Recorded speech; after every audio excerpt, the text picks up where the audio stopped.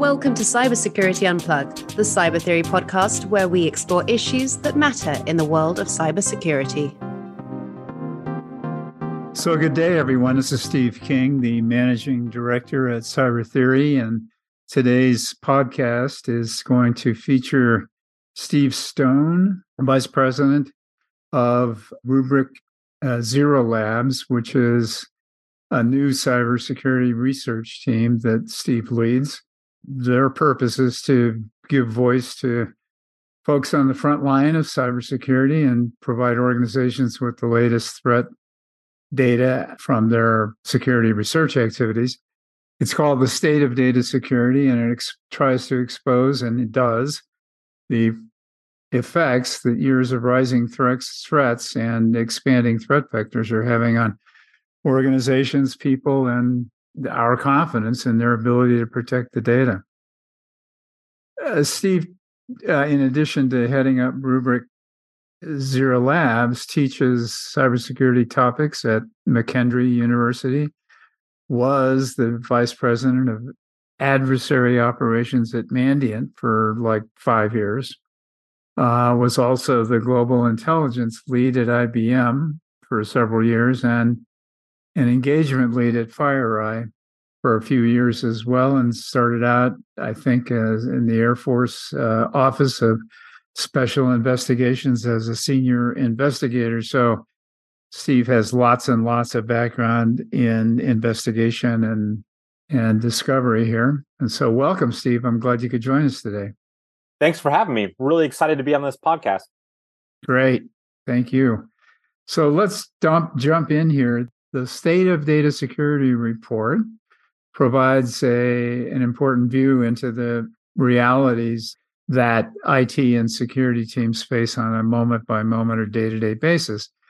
Some findings were that 98% of IT and cybersecurity leaders have actually dealt with a cyber attack in the last year, which is amazing to me. It shouldn't be, because we get at least one every day that we are aware of. And apparently the average among those folks that were surveyed is 47 attacks per year. You've been around a while, Steve. Why do you think this keeps happening?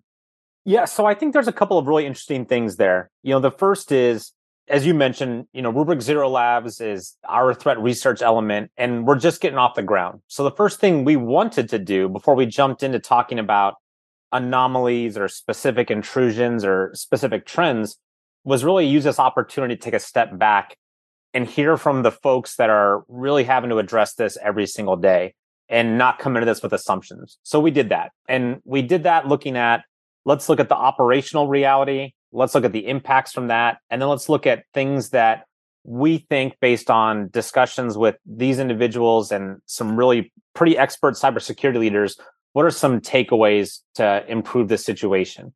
So that gave us a really interesting viewpoint. And the very first thing we talk about is exactly what you said, is we wanted to start with the premise of everyone's talking about this cyber threat thing, but what is it really like in the context of these IT and cybersecurity leaders? And again, as just to kind of set the scene for who these individuals are, we talked to a little over 1,600 individuals, about 800 of them, so about half were at the CISO and CIO level, and the other half were at either the vice president or director level, and again, on a range of IT or SecOps teams. So when we talk about that audience having to deal with almost all of them, so 98% of them at their level had to deal with a cyber attack in the last year, with an average of 47 cyber attacks in that time frame. That jumped out at me. I'm not surprised that organizations are dealing with cyber events. We know that. I'm not surprised that there's all kinds of events and investigations and breaches and all these other things that organizations deal with. We've known that. What really jumps out is the seniority level. This is a topic that this seniority level was not dealing with that long ago, or at least not in this kind of fashion. So I think that's one of the biggest findings out of this report. And I think the reason that's happening is really simple. I think it's down to two major factors. The first is organizations are more reliant on things that are within the cyber realm, and we're creating more surface area to do these operations. So that trend is just going up demonstrably. And then when we look at the cyber threat landscape, It's going up in every measure: volume, impact, number of actors, types of intrusions. I mean, you give a threat trend, and I will likely tell you that it's going up year over year. So this was, if anything, inevitable. We're doing more of our operations in this space, and there's more bad actors doing more bad things in this exact same space. And we think that number is going to be up even more next year. Yeah, and so do we. Retired General Keith Alexander is fond of saying that we live in the glassiest of glass houses. And, according to the folks that measure these things, we're the most wired country on the planet. So from one point of view, as you just said, it's not surprising that the most wired organization would receive the most quantity of cyber attacks either. So I also noticed in that report that like a third of organizations that you surveyed had a leadership change in the last year, apparently due to a cyber attack. I guess I am assuming this is at the CISO level. And if that's the case, why, especially in the aftermath of Uber and Twitter and Drizzly, would anybody take that job? So there's a couple of things I would definitely love to dive into with that question. The first is we got to that data point because we asked the question of, for those organizations that are dealing with these events at this level, so again, 98% of the field, are there impacts? Because again, we wanted to test that assumption. And the answer I got back was 96% of those organizations dealt with a negative impact. And we saw, we had three elements that were clustered together, right about 40 to 42% around reputational damage, loss of customers, loss of revenue. And then right behind that was this leadership change. So about a third of organizations dealt with a leadership change internally based on the cyber attack or the subsequent response to it. Again, that's one of those numbers that we thought was pretty important because that number means a few different things. First is that's a real impact. We're talking about careers and organizations. So that's a very real thing that's easy to look past in a micro sense. But when we look at the macro level, that's a really big impact. The second thing is that produces more stress on the system.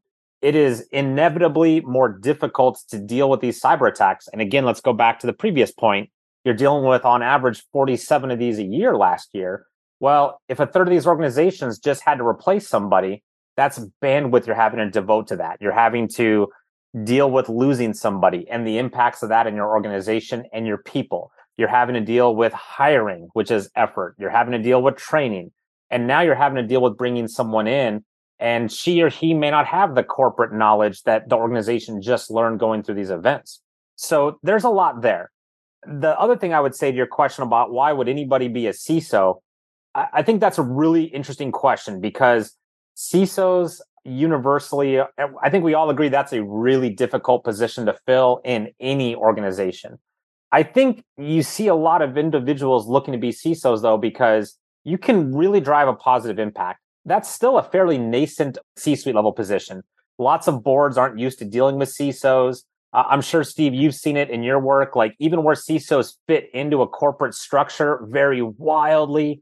So there's still a lot of ability to drive changes in organizations. And I think a lot of CISOs, in my own experience, and there's no metric or stat I can give you on this, this is just purely my own interactions. I think a lot of these CISOs really want to make organizations better. They want to apply all the things they've learned along their career when these structures didn't exist, these roles didn't exist, these resources weren't there. So I think you have a lot of individuals really trying to do their best and apply their lessons learned and grow their own industries and really help these organizations. But it's a challenging job, no two ways about it.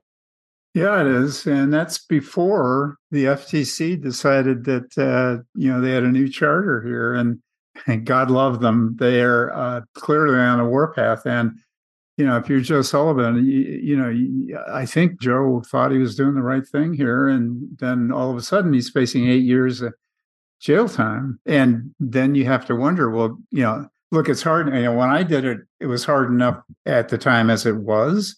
And that was enough years ago so that I didn't have the kind of pressures that today's CISOs are operating under. They're just, fewer threat vectors, period, right? So it was in many ways a lot easier. and a lot less stressful. But I mean, I just can't imagine today if under all that stress, and then you find out that you suddenly have fiduciary responsibilities and nobody told you about, hello. So my take is that, CISOs and senior practitioners are truly mission driven. Everybody I know is. They're not doing this for the money. And a really good CISO and a very honest friend of mine just walked out on a well-paying job after only a few weeks because the environment was so heavily toxic. And she's a tough kid. She's, not a shrinking violet here. So your report says that 96% of individuals reported significant emotional or psychological impact in the last year. It's almost a 10 out of 10, right? And the way I see it is, looks like this is only going to get worse. So what do we do?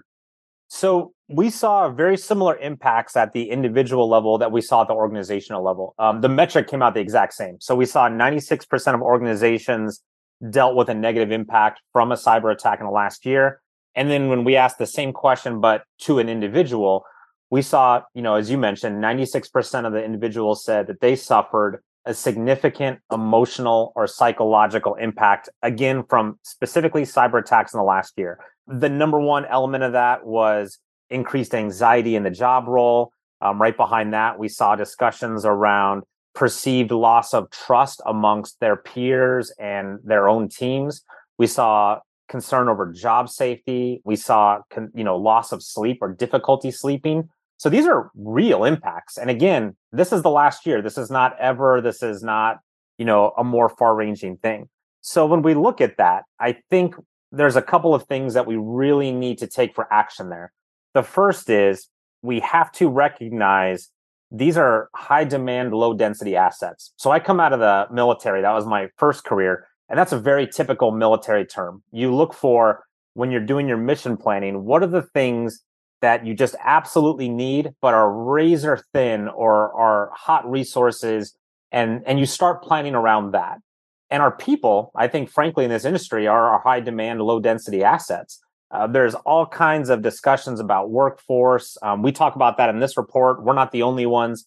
Virtually every major research organization is talking about the lack of a workforce and all of the capabilities that brings. So we have to find ways to solve this. We have to take this for action, I think, is the first part. We just cannot churn through these high demand, low density assets and have our people feel this way. The second part is we have to recognize that this is a layered effect, meaning this just didn't start a month ago. These are individuals who are, again, let's go back to that seniority level. This isn't their first year doing this. This isn't their second year doing this. They've been doing this year over year over year.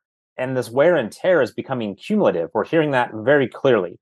So we've got to find a way to reverse that trend or pivot it a different direction. And the third thing I think when we look at this is, and we talk about this in our report, what we think are some significant recommendations to address all of these challenges. And this specific people one, we've got to bring more resources to bear from organizations. We have to stop asking the same small group of individuals and teams to solve problems that are existential threats to organizations. We have to do like we do in non-cyber aspects. And I think we've got really good parallels. If you look at the aviation industry and the way they approach safety, that's not the safety team's role. That's everyone's role. All kinds of teams are involved. If we look at the automotive industry, very similar things. We look at the energy industry and how they work things. We have to start bringing more and more teams to bear and not just have this be problems to be solved, and we expect hero mode every night and every weekend from these same individuals. So I think there's some ways that we can go after that. And then we also have to get at the resourcing. This problem is not going away. It's, if anything, growing and growing and growing. And I don't know what other data points we need to see that.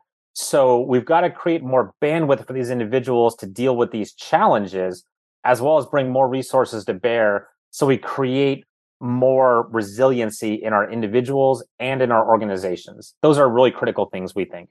There clearly isn't a level of protection that's afforded to the CISO or the lead security guy in any of these companies. And if federal regulators are going to continue to act as though those individuals have, an ultimate responsibility, or protecting the companies against cyber attacks, then somebody's misinformed at the federal regulatory level, right? I mean, because we all know that that's what I just said is impossible, right? That we can't protect, and so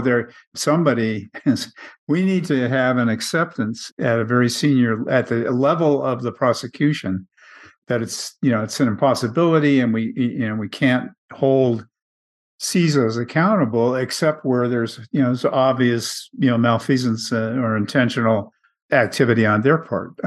It just seems to me. I mean, no one's representing the CISO at the moment is kind of what I guess I'm saying.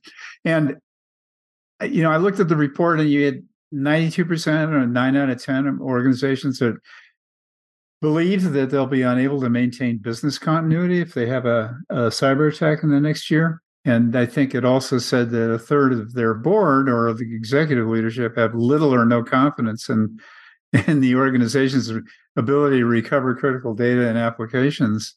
The whole space is beginning to sound like a poster child for a dysfunctional family. What good does all of this cybersecurity spending and technology growth and training and all the rest of that? What good does that do if none of the organizations it supports have any confidence in their ability to pull it off? So I think there's some good news amongst that. I think the first thing is, if we take a step back, the fact that this is even a conversation at the board level, I think is important, and I think a very positive step. We've both been doing this long enough where I can remember the first time I talked to a board, and I would be the first cyber person that had ever engaged this board. I think those days are effectively done.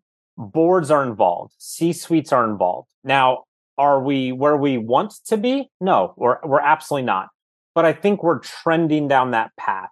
Just again, the sheer fact that we're seeing this as a discussion point is important. Another thing I think is we've got to start looking at this as not just being, again, the CISO problem or even just the CIO problem. There's tasks here for every C-suite executive. There's tasks here for other teams. There's all these other capabilities and responsibilities and, frankly, expertise areas for these things to be tied in. We should be talking about the responsibilities of the CEO and the CFO and our chief legal and all these other entities. And I don't think, again, that we're near where we want to be for that, but we're seeing that expansion where I think we're very nascent in that as, I'll say, a collective. But I think that's starting to grab hold a little bit. And then on the regulatory end, and we talk about this in the report, there's, I think, good news, bad news there. The good news is, from a Rubrik perspective, we're very supportive of government efforts. We're very supportive of whole of government. We're very supportive of partnerships and alliances and all these things, because that's how we're going to solve these massive challenges. We're not going to solve them without other entities bringing their resources to bear. They can do things that we cannot as a company. They're going to do things that other organizations cannot, just like in every other realm, right? So cyber is not unique. This has been a topic in virtually every other industry. So we think that that's good. The flip side is this is a challenge that we talk about quite openly. There's a great term that we discuss quite a bit as the cyber poverty line. Wendy Nather, who is on the CISO panel at Cisco, I think is the one that it gets credit for coining that term. But it effectively means there's some organizations that can deal with what they need to from a cyber threat perspective, and there's some that can't. And you're either above that line or you're below that line. I think these regulatory motions are actually going to increase that. These organizations are going to have to get smarter on policy and regulations and interacting with government and all these other things. That's challenging when you don't have a lot of the resources to do those on top of the cybersecurity resources. So this is going to be a challenge for Fortune 100 companies. But what about the thousands of other organizations that their IT shop is a person doing it part-time, or their head lawyer is also maybe their CISO, and there's a range of these situations. This regulatory focus is going to have to address that. And that's the thing that we want to be very focused on at Rubrik. And how do we help solve some of those problems and help enable those organizations meet those needs?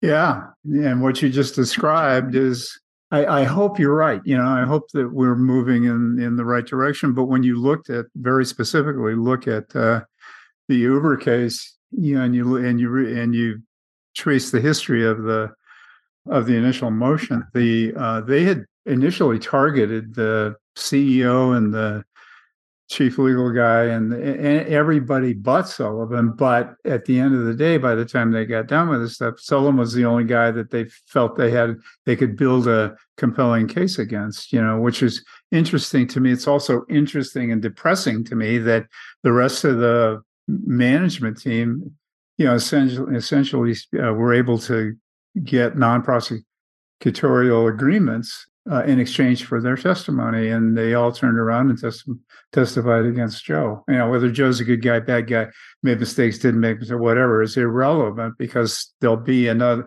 Next week it'll be somebody else. It'll be the similar sort of Wild West outing, as the way I see this.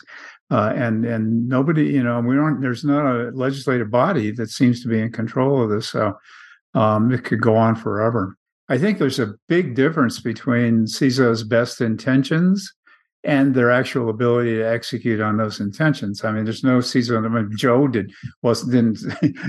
didn't create intentionally a future where he was facing 8 years of incarceration for that, certainly. And so I've got a book coming out in December called "Losing the Cybersecurity War." It's totally in line with your findings in this report.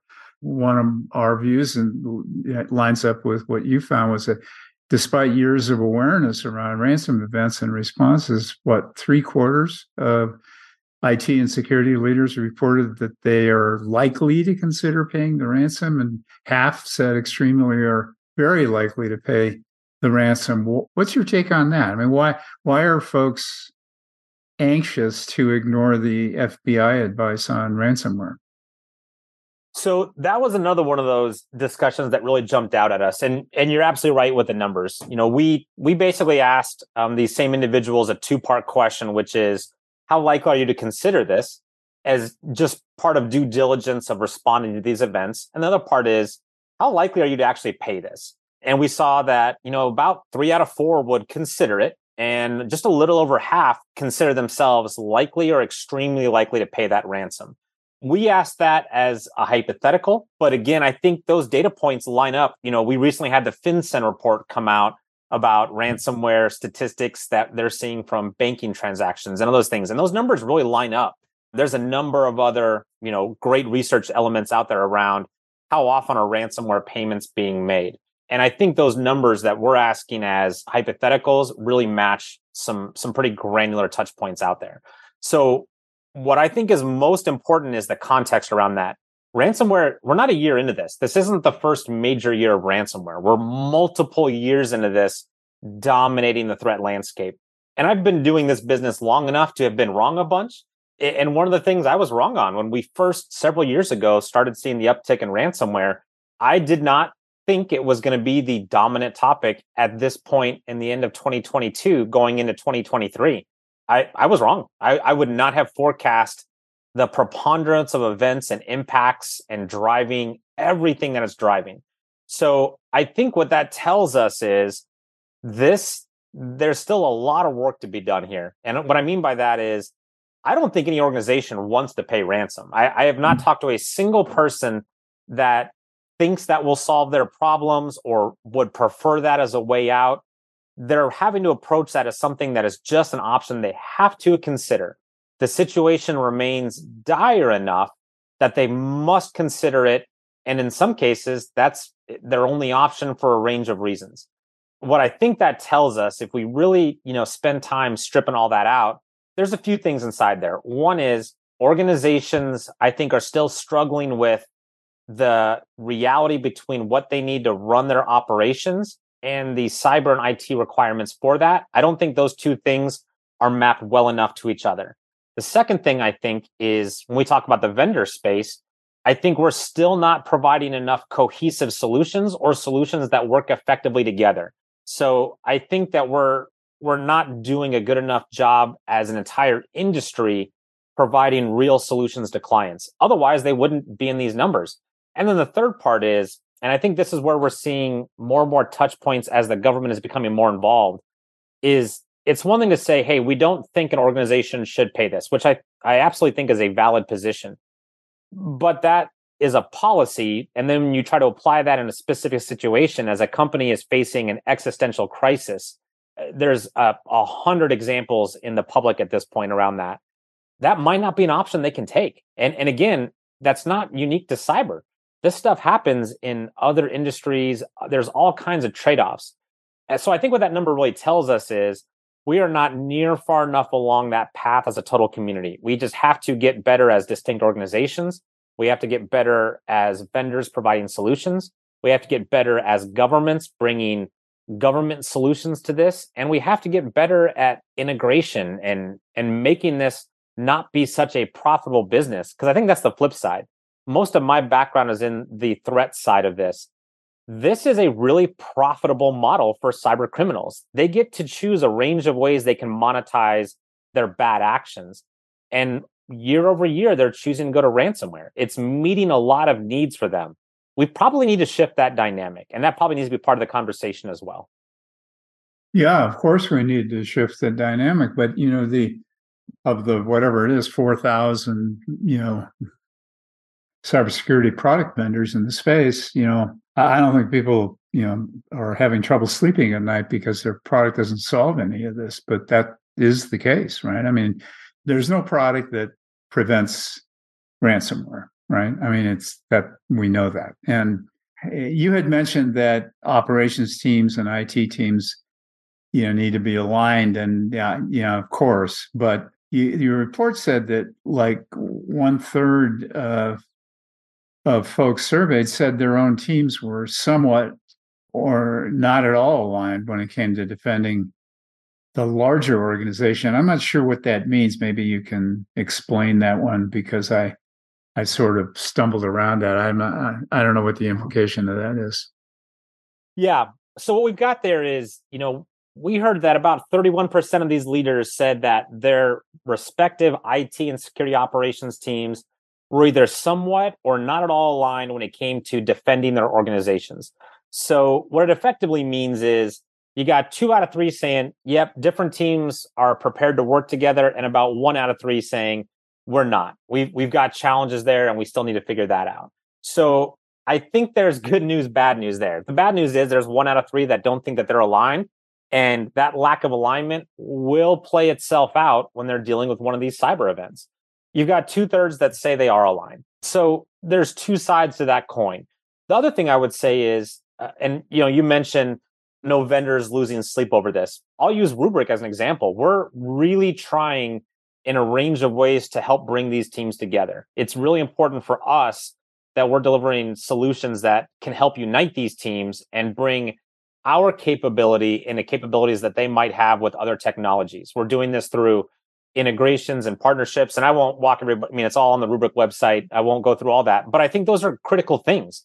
And I think that's a task that we have to look at. It's not enough to just say, hey, this technology does X, and we think it does it better than any other vendor. It has to be, this technology does this. Here's other ways other teams can use that. And here's how this technology can work with other technologies you likely have.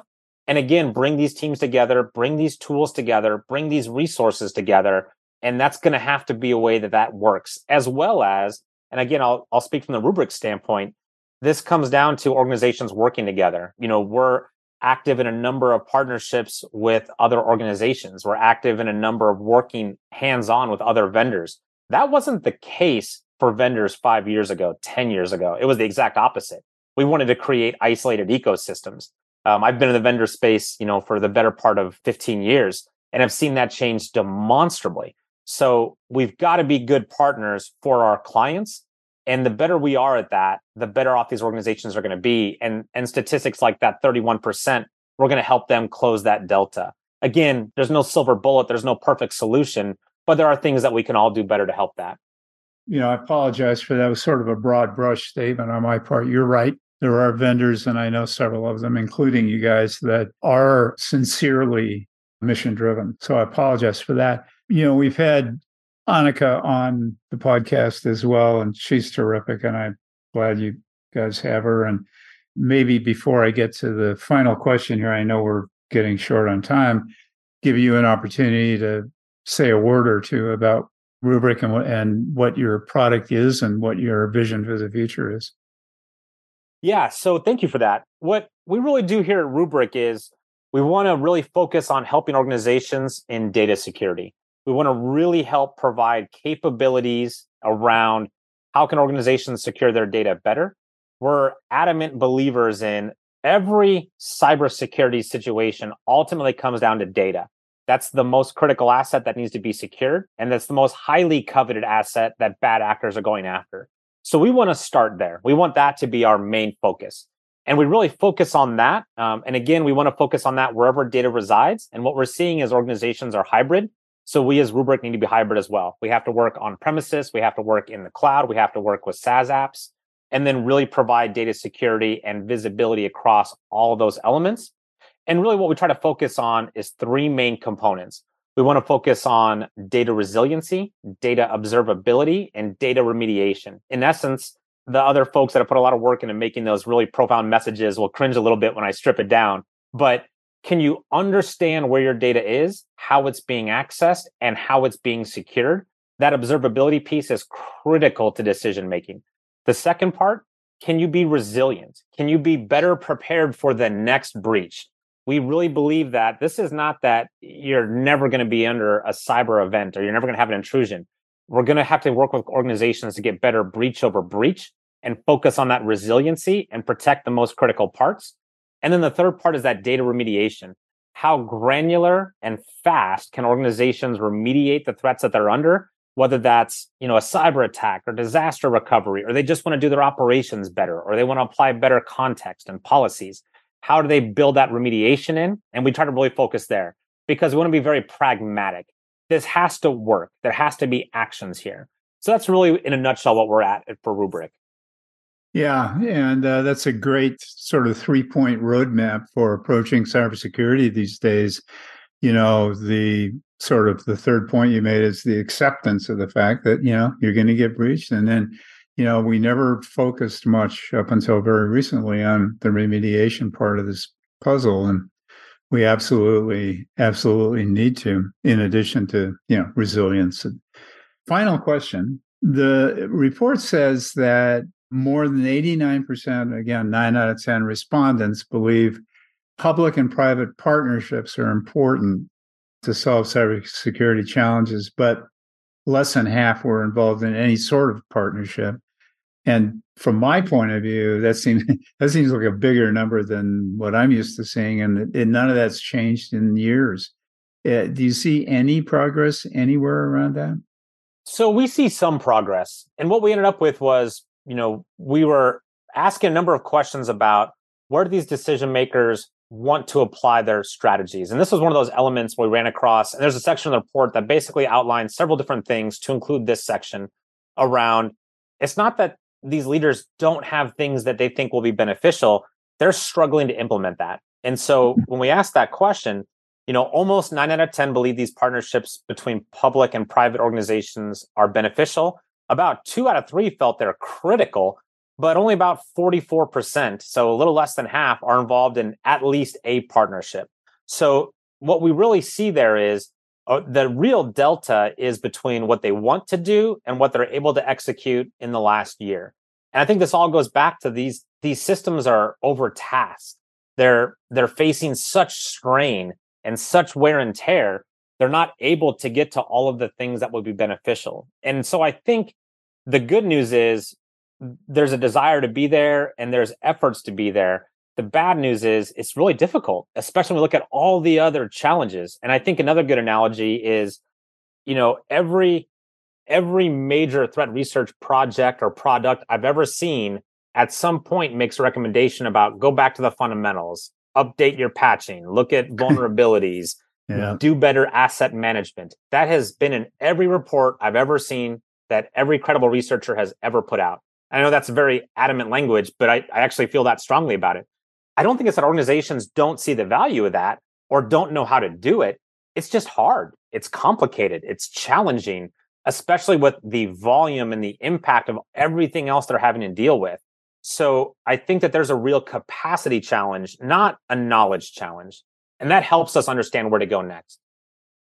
I agree. There's definitely a capacity challenge, but I also think there's a small knowledge challenge as well. I mean, we embrace very complex technologies here with, I think, a very minimal understanding of what those technologies are about. But that's probably a topic for another day. And thank you, Steve. I mean, I really appreciate you taking the time out of your day. I'm sure is pretty hectic, and to spend with me and our audience here. Again, this is Steve Stone, the guy that runs the Rubrik Zero Labs project for Rubrik, and I appreciate you joining us. Thanks, Steve, for having me on. I've really enjoyed this conversation, and just let us know if you want to have another one. Thanks a lot. I do want to have another one, and we'll figure that out in the next couple of months because there's much more to talk about here, and I think it gives our audience a good flavor for, a couple of guys that have been around a little bit, see in terms of the slope of the mountain we're trying to climb here. So in any event, thank you also to those listeners that I'm talking about, and appreciate you guys taking time out of your day to listen to this. And until next time, I'm Steve King, your host, signing out.